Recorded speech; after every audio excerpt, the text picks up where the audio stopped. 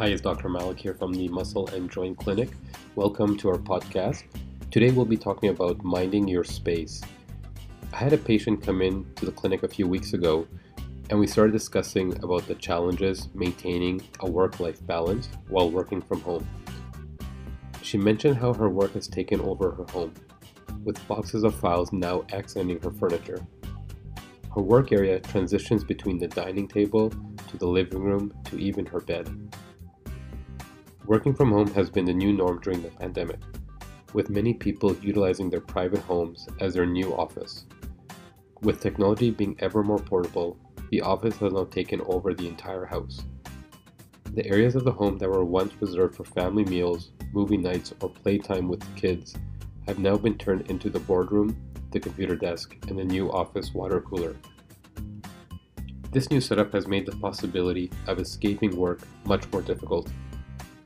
It was challenging enough having phones that were connected to our workplace. Now the office has nestled itself into every corner of our home. It's no wonder that patients are reporting higher rates of anxiety and sleepless nights. Their place for refuge has now turned into an always-on, stress-inducing workspace. If working from home is to become more prevalent in the post-pandemic world, it is more important than ever to help manage the new office. Most home offices were established in a haste last March, as people needed to find a way to work from home. 1 year on, we still have patients working from home from their dining table or using their bed as their new desk. I have had patients sit across the refrigerator all day while working from home, adding to their pandemic weight gain. It's been a challenge. However, with these few tips, hopefully you can create a barrier between your office and your home, which can help restore the work-life balance. The first tip is to dedicate the right space. This one should not be a surprise. You need to allocate a space within your home that will be your new office. This space does not need to be large and can be temporary. A fold-away desk can convert any space into a temporary office. Ideally, this space should be in a separate room with a window and ample natural light. If natural light is not available, add lighting to help brighten up your space. Second tip, isolate this new space.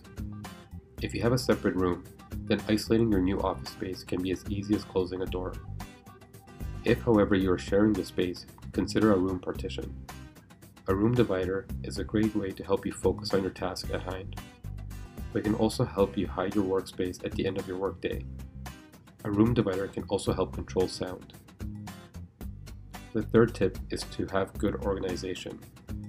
Good organization can help your workspace feel more efficient and can help cut down on clutter.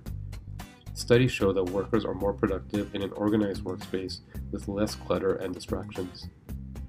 Try to keep files, loose papers, and documents neatly organized in a file folder. Organize at the end of your workday to help get a head start on your next day. Consider cabinets with doors to stow away books and binders.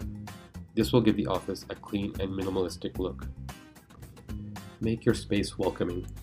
Adding some decor such as a plant or a picture of a vacation spot you visited before the pandemic can be a great way to help make you feel so your space is more inviting and relaxing. Keep your decor simple but minimal so that it does not overwhelm your workspace. Tip number 5, get a good chair. I'm a big proponent of standing desks. However, you will need to sit down every now and then, especially on days when you need to sit through endless Zoom meetings. Having a good, comfortable, ergonomic chair is important. There are 3 items in life I believe one should invest well in: good shoes, a good mattress, and a good office chair.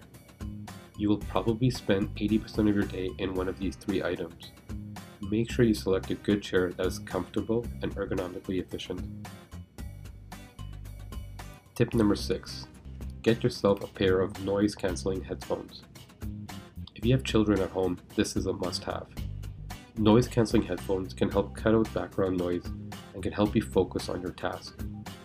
If background noise is not your thing, invest in good earplugs to keep you on track. Sound machines can also help with managing background noise, but it may also cause you to fall asleep at your desk. At the end of your workday, it is important to unplug, both physically and mentally. Turn off your devices, file away your work, turn off your desk lights, and turn your phone notifications off. Stepping away from your workspace will signal that you have completed your day, and it's time to focus on your attention on other joyous activities of life. Downtime is important, as it allows your mind to organize the day's thoughts. It helps you recharge and allows the mind to free to wander. This is a time when most mental breakthroughs occur. I hope you found these tips helpful. Investing in a better workspace will not only help you be more efficient, it can also help you with your health. If you're feeling stressed or anxious and need help recharging, our naturopathic doctors can help. Call our clinic today for a free consultation by calling 905-593-1605. Thank you for listening to our podcast. If you have suggestions for a future show, please email us at clinic@muscleandjoint.ca. Thank you, be well, stay safe.